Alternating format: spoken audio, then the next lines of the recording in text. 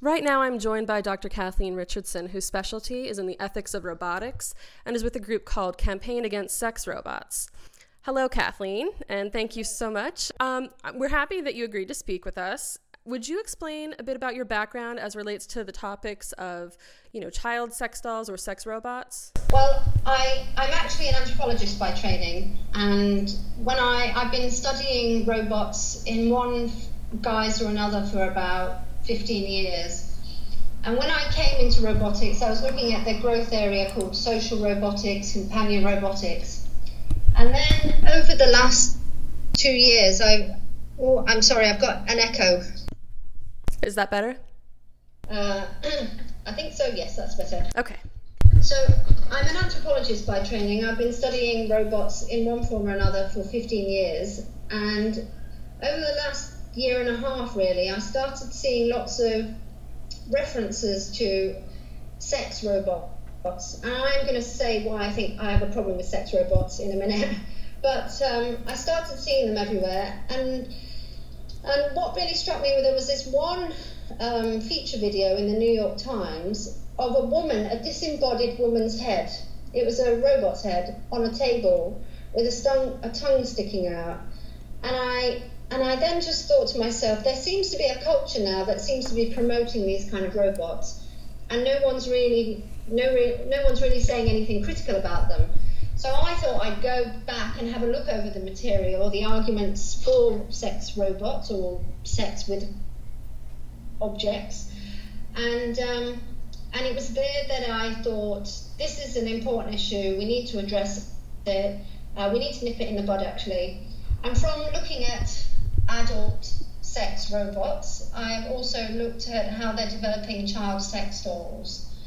And this is, I think, a very worrying development as well.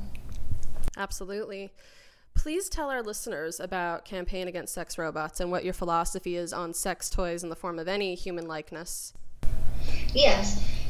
I get a lot of, I launched the campaign in September 2015 on the back of a paper I wrote saying that we need to address this issue of sex robots. And I approached the issue primarily because the people who were behind sex robots weren't saying they were sex toys. They weren't just saying, they're like vibrators and dildos. They were saying you can have a relationship with these objects. You can come along and there won't be any consequences of you interacting with an object, really. And I actually have been studying autism for probably about 5 or 6 years now. And there are huge problems, right, with inability to relate to other human beings. It's a profoundly difficult problem. And if we're encouraging, it's not, for me, having relationships with other human beings isn't just something that's optional. It's actually essential, makes us human, keeps us human, in fact. And so I noticed this trend that was saying, no, you don't need another human being anymore. You can have a robot, you can have a chatbot, you can have some artificial entity, right, to have as your companion or have a relationship with. So that's how I actually came to the topic, thinking about how this new kind of idea about relations with things was gaining more ground and gained a particular perspective through sex robots. Sorry, go on. Oh, no, that's okay. Go ahead. And actually, when I launched the campaign, one of the things I noticed that the idea for the robots primarily was drawn from prostitution. So one of the authors of one of the books on the topic said that the reason why it's possible for humans to have sex with machines is because we already have prostitution. And it's possible today to go out into the world and have sex with someone that you have no feelings about, right? So if that's possible, then this is possible. So that was the first step that I took, looking at those ideas about the interconnections between these kinds of robots and arguments for prostitution. And then the more I got into it, as the campaign developed, the more I realized pornography was also an important factor. The way the dolls are shaped, you can have different size breasts, waists, hair color. They're very racialized, just like the women are in pornography. And then as the campaign developed and there was child sex dolls, I realized that pedophilia was also very important in driving this culture of robotics. So basically you have a trinity there of prostitution, pornography, and child abuse. That's basically the inspirational backdrop to the development of these robots. In January, you released a statement on your website, campaignagainstsexrobots.org, on the child sex dolls being manufactured by Chotla in Japan. And in it you said, "We implore the Japanese government to take action and prohibit sales of these disturbing and abusive artifacts." Are you aware of Japan's overall tolerance and climate towards the likeness of children and infants being portrayed in sexual acts, and what they think this achieves for their citizens? I think there's always been, in many societies, abuse of children, right? Abuse and torture of children, because children are vulnerable and they have less power. And in some cultures like Japan, they have seemed to promoted pedophilia as a kind of acceptable, normal sexual behavior. So I know in asking the Japanese government to take steps about this, it would mean them really having to address what's going on in their own culture about how infants and children are basically portrayed. But I want to stop and think about this subject in another way. You see, for me, the abuse of children is not a biological sexual act, it's a political act. For me, politics is about power. And if an adult sexually exploits a young child, that is a political act. So one of the arguments for these sex robots, for example, and for the adult-looking ones, is that somehow they're going to magically reduce pedophilia in society, or they're going to magically reduce prostitution. But imagine in the 19th century when the idea of racial prejudice was considered biological and innate. And some roboticists came along and said, well, we're going to accept that it's innate, right? But what we're going to do is we're going to create some robots of colour. And we're going to send these robots of colour out so that white people can address their racial hatred and prejudice and exploit these robots. We would all thought that was ridiculous, wouldn't we? But we seem to be living in a culture today where people, educated people, I may add, right? Not that that gives them any special privilege, but these people are saying this is a viable alternative to this abhorrent practice. And to think that it could possibly have some actual positive effect, it's just living in la-la land. It's just, a complete illusion and a distortion of reality. Right, very strong points. Do you foresee any means at all of repairing a culture which has accepted and even nurtured repressed desires under the basis that they can keep it separate from respectable life and obligation? And if so, what would this level of becoming well look like? I think we have to start talking about the exploitation of children as a political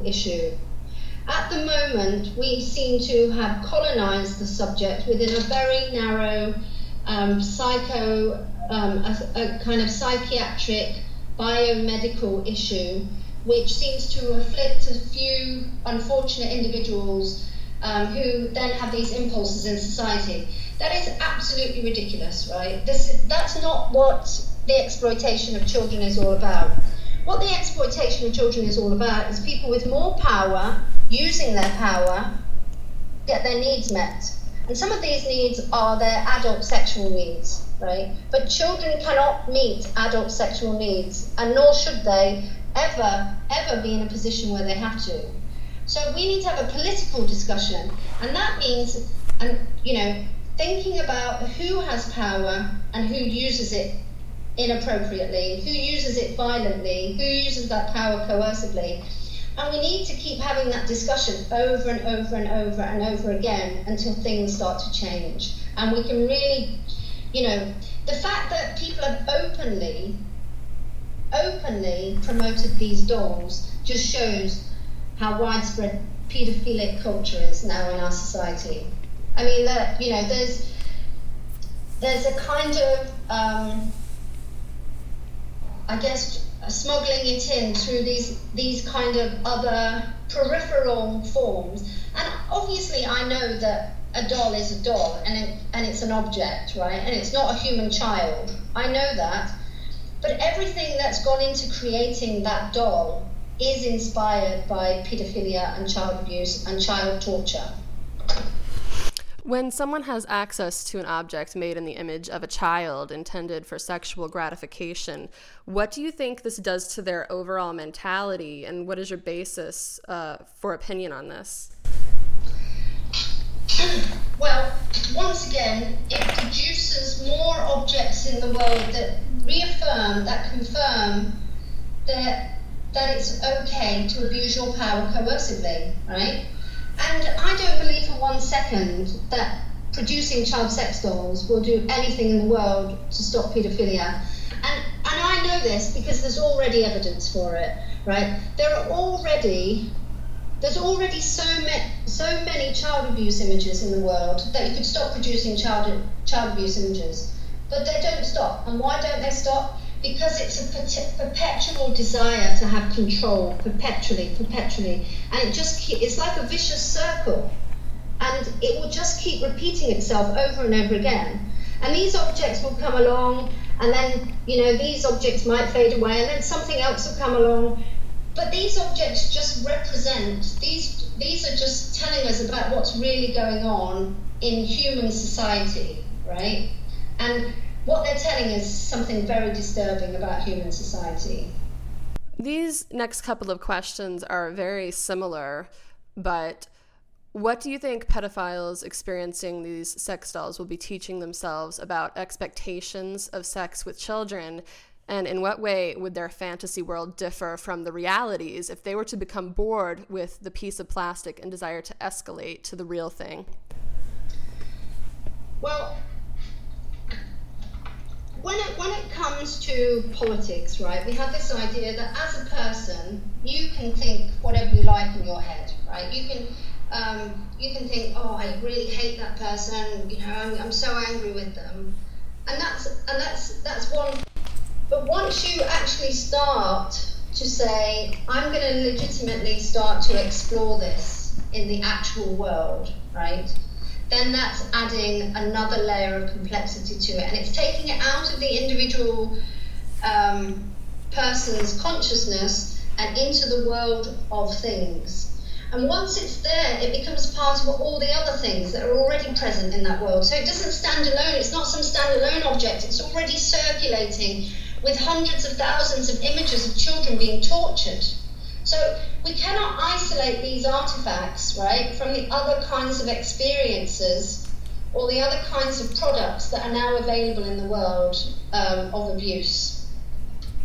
If a man were to use one of these child sex dolls and he were to sort of build up a desensitization to the topic itself, or to thinking this was actually a doable reality, do you think that he, in his own fantasy world, is completely unaware of what the reality would be if he were to target an actual child? I think already if someone is thinking about living out their exploitative ideas towards children, I think they've already lost touch with reality. And let me explain what I mean by that. I believe, and this is what the campaign believes, we believe in the world of relations, which means that through our relationships with others, we take into account, through our empathy with others, what they're actually thinking and feeling, and we take that into account when we're deciding to interact with them. We don't impose our subjectivity on others because we have more power. And we know from historical experience, right, that has been basically the way in which relations, especially gender relations, have been organized, and relations between ages, children and adults. So it's not even possible to abuse a child if you truly took into account what that child was thinking and feeling. It's just not possible. To do it, you must basically lack empathy for a child. So I think to continue to experiment with this, with other forms, and as I said, I think the idea that somehow, someone's going to have sexual feelings for children, and then that's going to be an isolated incident that they can organize around robots, is just ridiculous. It comes because it's already out there. There's a culture and communities that basically profit from torturing children, and so the individual act, if these dolls are used, the individual act is just continually reinforced that as a possible acceptable sexuality. And let me just tell you what the owner of the Chotler organization said. They said, it's okay, whatever your fantasy is, it's okay, right? This is a very distorted and abusive idea. No, it isn't okay what your fantasy is. Because we live in a world of relations with others, and because we develop empathy, we can't just impose, right, our sexuality on others coercively. We can only consent with others. And as I said, children cannot consent to sexual relations to adults. They are just not developmentally able to. They're not politically able to. I read this article, I believe it was on Salon, and I believe it was by a man named Todd Nickerson, and it was something along the lines of, I'm a pedophile, not a monster, and he explains that he would never act on his pedophilia, but then there was this other sort of response article to that, sort of an expose where a man showed all of Todd Nickerson's past internet interactions regarding pedophilia, and how he explicitly said that it's society's problem and not his, and that if society did not have a problem with pedophilia, he certainly would act on it. And he seemed to prescribe or assign all of this agency to children as if they somehow had some kind of equal say in the relationship. Like, he describes how this 5-year-old girl would repeatedly come on to him, and how he thought that pedophiles were needed because children seem to need them as much as pedophiles need children, and that they help each other somehow discover sexuality, and that parents were holding children back from this. So I think that, like, when you mentioned sort of taking their own subjective thoughts and putting it onto others as if children had an equal say, it really reminded me of that, because this is, I think, how a lot of these predators are thinking. Yes, absolutely. It comes from a very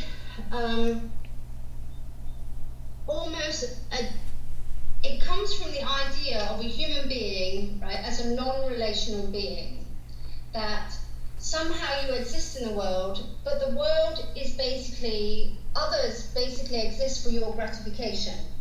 And men are encouraged to think like this, that particularly women and children are for their gratification. They're encouraged to think about it through images, through stereotypes. Even watching innocuous dramas, you can see this kind of attitude that men desire women as objects for them to consume, or children for them to consume. This is all part of it.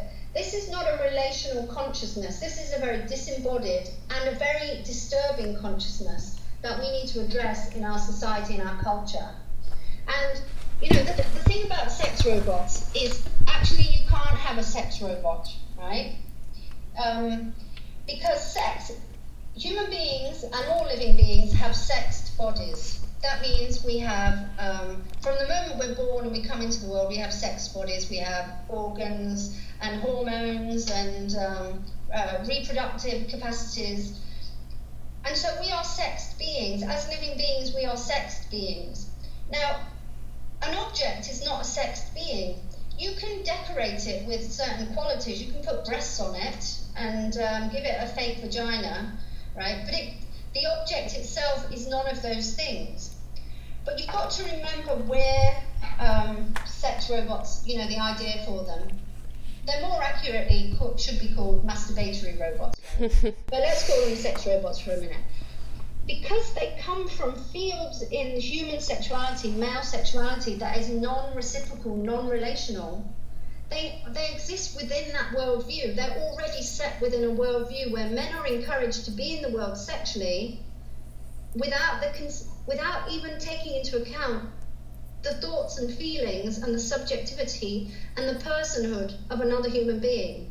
They can just go into the world, right, and just basically project whatever violent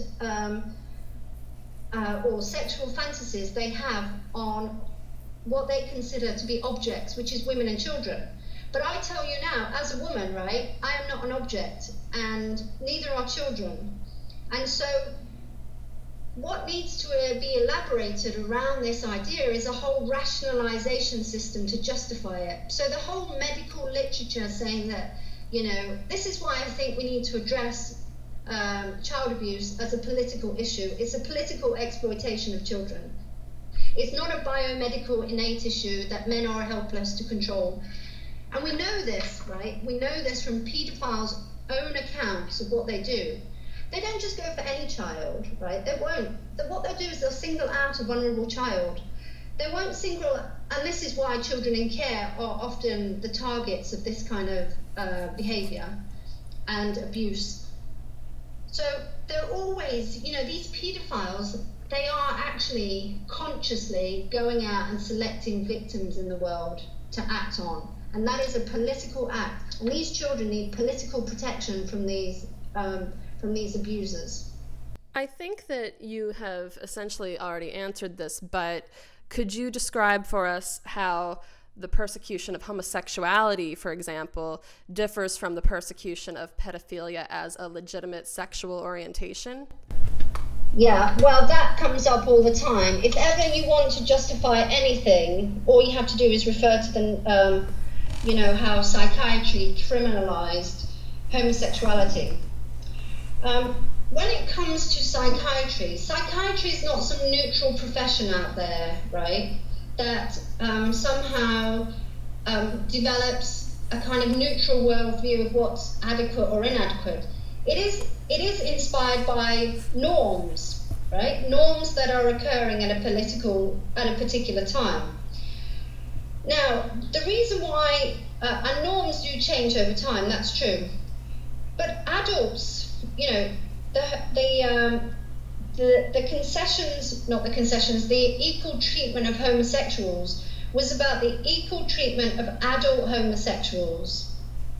And as adults, people can make judgments about who they want to love and who they don't want to love. There was nothing in decriminalizing homosexuality that said, for now this is an excuse to go and exploit other people. But people, these communities, like those who say we can have relationships with sex robots and child abusers, they look to homosexuality. And I would say if there's anyone who is gay out there listening to this, they need to knock this on the head right now, that it's not okay to keep referring to adult sexual practices with other consenting adults as the foundation for justifying exploitation of people, particularly between adults and children. Definitely. A man was arrested recently in Indiana for the rape and murder of a 1-year-old, and his friends said he watched a lot of sadistic porn and was attracted to young girls. What role do you observe the sexualization of children in our society playing in these crimes, and how would child sex dolls either contribute to or deter that? And also, what would you say to someone who claims a child sex doll would have saved that baby? Right, so I'm very sorry to hear about this child, and I really am committed to making sure that children are protected worldwide, right? And this is why the campaign really supports developing a critical language, right, against paedophilia, child abuse and child torture. Now, unfortunately, what happens is, just like you said there, either you have people saying that somebody did something because of something else, right? As if males can't develop critical awareness. Well, I guarantee that whoever did that awful murder, right, of that child, didn't do it to every child he met. He selected his child. He did it We've got to hold people accountable for their acts and what they do. Now, there's also the truth that we're living in a culture that basically supports violence towards women and children. And not only supports it, but sexualizes it, makes it erotic. So not only do you witness a violent act, you simultaneously have an orgasm alongside of it, right? So you get these two, it's like a charioteer with two chariots. One is like violence, and the other is pleasure. And they're both occurring at the same time. And that is the message that men are getting, this repeated message that your pleasure, you can have your pleasure. This is your reward, if you like, for being a man. You can have your pleasure, and you can use your power coercively against others. So I think we've got to stop looking at child abuse imagery and adult pornography as two separate things. We've got to see pornography as all the same. It's all the same practices. It's practices of people with more power exploiting and using the bodies of people with less power, and not only using them, but using them violently and coercively. And you know, the annihilation of women and children is something that is reproduced continually within pornographic imagery. If you watch some of that pornographic imagery, they bring those women almost to the brink of death. That's what they do through those acts. It's like symbolic death that reoccurs over and over again. And we live in this culture, right? And the thing is, unless we really explain what these images are about and develop a critical discourse about it, a real widespread critical discourse, people's boyfriends or girlfriends, in fact, go away and they think it's innocent. You know, they think that the people in the images, if they're adults at least, have consented to it, that that's what they want.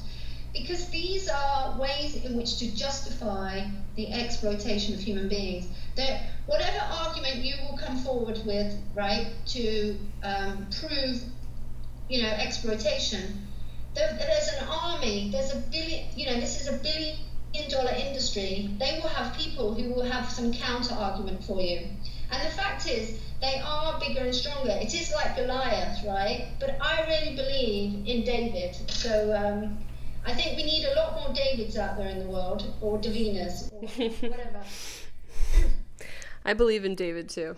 Yeah, good. You already partly addressed this, but is there any evidence to your knowledge whatsoever that sex dolls prevent incidents of sexual assault on women or children? And what psychological basis do people have for those claims? There is no evidence whatsoever. I'm an ethicist on a European project, and on our project we have a clinical team exploring the development of a technology, exploring whether it can therapeutically help children with autism, and we have ethicists who think about the implications, the impact of this. There is no research study out there, right?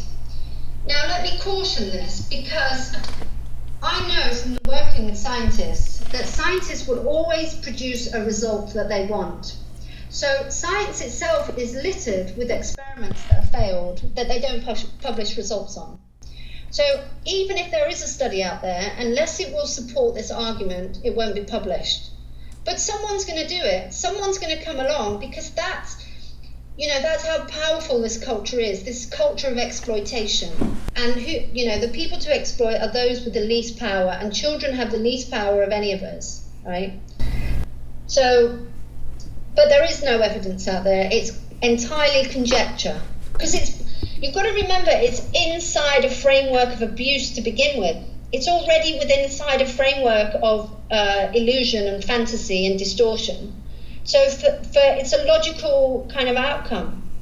I'm going to give you another example. I hope you don't mind me talking about Aristotle. No. No, okay. So Aristotle wrote this, the great Greek philosopher. He wrote a book called Politics. And in this book, the first section of Politics is about slaves, women and children. And basically, slaves, women and children are all property of men. And as property, they can be exploited, right? Because you can't exploit persons. You can only exploit things. But what you can do is you can turn people into property. So there's this classic quote in Aristotle, and he says, tools can be animate or inanimate. A slave is a living piece of property. Now, people think, we don't live in that world. Ancient Greece is long gone. There are just ruins. But that idea has persisted, that there are animate tools, that human beings can be animate tools. And let me just tell you about slavery in ancient Greece. Firstly, there was never any animate tools. This was basically Aristotle rationalized exploitation for an economic elite. He provided the framework for justifying the exploitation of human beings. Human beings have always been human beings, right? They didn't just stop being human beings after slavery ended. The second thing is that in providing this rationalization, you can then go ahead and exploit people. So he occupied a very important role in that society. And we think today, if we look at the relations that are allowed to persist between men and women and children, that relation of inequality still persists in our society. We have new language, we have new ways of describing it. Today they call it free choice, or, it's a kind of innate biological impulse. But it's all the same rationalization and justification for inequality. But it's illusionary, it doesn't exist, it's not real. Do you believe the need created the dolls, or that the dolls foster the need? The need being the urge people claim to feel to somehow act on their pedophilia. Like, are we curing them or enabling them and growing their paraphilia?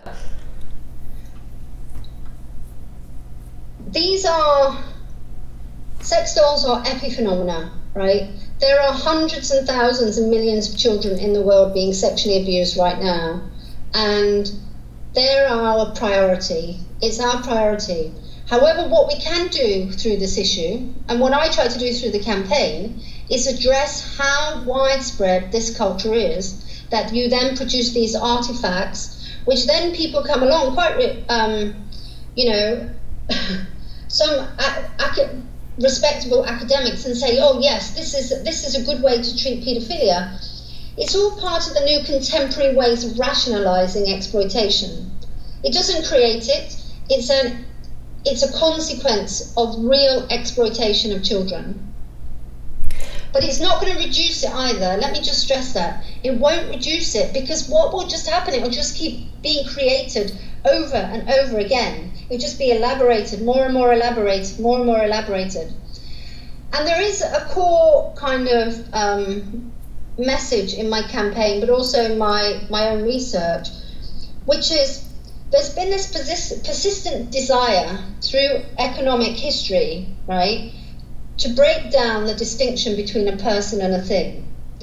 Because if persons, you can't exploit persons, right? Adult males in ancient Greece couldn't exploit each other. And there are restrictions on how men can exploit each other, right, even today. But if you then claim that a person is not quite human, and they're less than human, they're a piece of property, or they're an animate tool, then you can exploit them. You have a clear rationale for exploiting them. Now I want to look at that the flip side, because now we have a range of people saying artifacts should have rights, machines should have rights.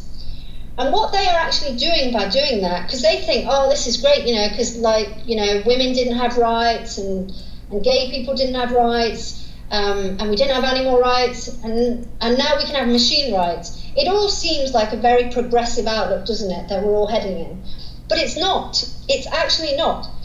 The desire to say machines should have rights, right, comes from a way to dehumanize persons, to make them more comparable and equivalent. So if you can convince people that artifacts, right, are more agentive than they are, you can actually, reduce, and you can do things to the artifacts. You can actually impact on how you think about persons too. So it has this there's this process going on at the moment, trying to dissolve differences between a person and a thing. And I think that takes us right back to politics, to Aristotle and to justifications for slavery. In some sense, could child sex dolls be practiced for the real thing, whether a man knowingly or not is desensitizing himself to the concept of the act and working up to it? And do you think that this is something most child predators consciously admit to themselves, or do they self-delude in order to carry on and feel heroic about a sense of abstinence? I've been speaking on Twitter to some proud pedophiles who insist they have nothing to feel ashamed of in their alleged sexual orientation. And when it was obvious that I was judging them, one remarked how this gave them less incentive to be law-abiding citizens in that regard. Yes, I mean, we should all pity the child abuser, right? I mean, that is the culture at the moment. This is the new kind of rationalization creeping in, that they're helpless, they can't help it, and that they were enticed to it by children who had, it's just ridiculous. It needs to be addressed as it is. Children do not have sex with adults. Children are abused and raped by adults. There is no sex taking place, right? It comes back again to the idea of just because you are coercing and forcing someone into a sexual act with you, a human being that is, doesn't mean they're actually participating. We know this from prostitution, right? You go along and you put down your money and you get a woman mainly, but I know there can be men and transgendered people, and basically it's not about them, it's about you, it's about your needs, your desires, your wants. And of course, if you keep going into that environment, right, and you see that the woman isn't crying, or you see that the child is not quite, doesn't look quite old enough, but you've decided that what you want is more important, that your needs and wants and desires are more important. So I think that's what goes on. And this whole culture of the poor paedophile, I don't think it helps anyone. I certainly don't think it helps people who have these feelings, right? It must be quite excruciating to have these sexual feelings for an adult. There is no doubt about that. But actually, what would be really helpful for paedophiles to understand, for people who torture children, is that this is a political act. This is a political exploitation that they're engaging in over children. They are not engaging with anyone who is consenting at all. The children are not participating at all. And until you can address that core confusion, right, you can't actually address anything to do with child abuse. It's impossible. Because at the core of it, you've got to accept a person is different, right? A person is different. A person has their own thoughts and feelings, and they're separate from you. And they have their own desires and wants. And we know from so many accounts of children and child development, and we know as children ourselves, right? It is not possible for any of what adult paedophiles talk about to be actually true. It's all coming from themselves. It's an illusion that they have to create inside themselves in order to legitimate what they do, or don't do for that matter.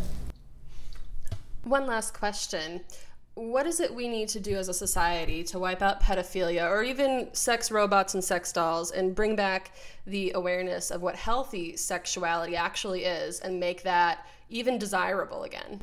To come back to the chariot metaphor, I think there's always a charioteer in all of us, right? With the kind of society, with the kind of horse that is relational, if you like, and the kind of horse that is exploitative and hierarchical and coercive and abusive. And basically, the way our society is structured is it relies on hierarchy. It relies on people's ability to exploit others.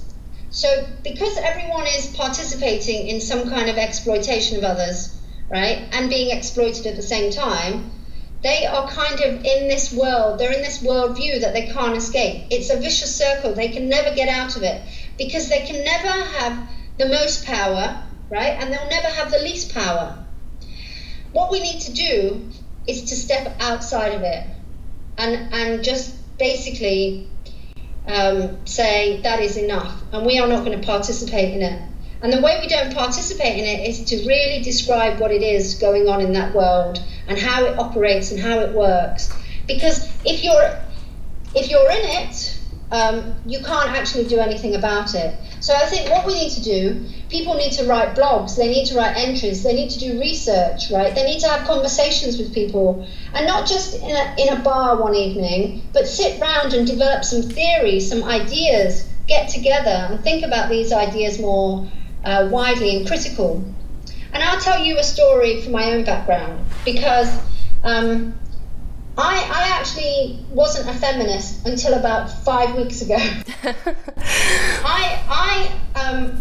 I was always interested in politics as a young woman, and I became very active in it. But I took on the idea, as a lot of people do, right, that feminism was anti-men, that it was anti-sex, that there were pearl-twirling feminists, all these things, until my own consciousness developed more independently, right? My own research, as I said, my own research into human social relations developed more, my own research into robots. And as a result of developing the campaign, it was feminists who really came to my side. They just really got where I was coming from. And I wasn't coming from a feminist perspective. I was coming from an autism perspective almost. Not an autism perspective, but my research was primarily focused on how difficult it is as a human being to live in a world without relationship. That's where I came from. How difficult it is for human beings who have difficult attachments. That's where I came from. So about a few weeks ago, I read a book called Pornography and Civil Rights by Catherine McKinnon and Andrea Dworkin, and it just absolutely blew my mind. It did. It was like they understood about this, taking a position against this inequality in a profoundly, radically different way that I'd never read before. So for me, that was my journey that I was on, and it took me a long time to get here. I might have read Andrea Dworkin and Catherine McKinnon when I was 20. It might have not meant anything. But I read it now 5 weeks ago, and I recognized something in it. So we've got to develop a kind of community and a culture of engagement with these ideas. We've got to keep putting them out there, because even though it took me, a good 20 years to read this book, I've read it now, and the fact that it was there and I could use it and I can make use of it now in my own work is really important. So let's keep developing the ideas and communicating with others. I'm so happy that your voice is in the conversation and that you are bringing this discussion to society with more attention, because this is very important and very needed. So thank you again for taking the time. And this is a really important topic, so your input is very valued here. Thank you very much. Thank you for inviting me. To our listeners, I wish to add that you can hear the extended interview, which is quite lengthy, on our website under the Interviews tab. Please check that out. There's really a lot to hear and lots of good information.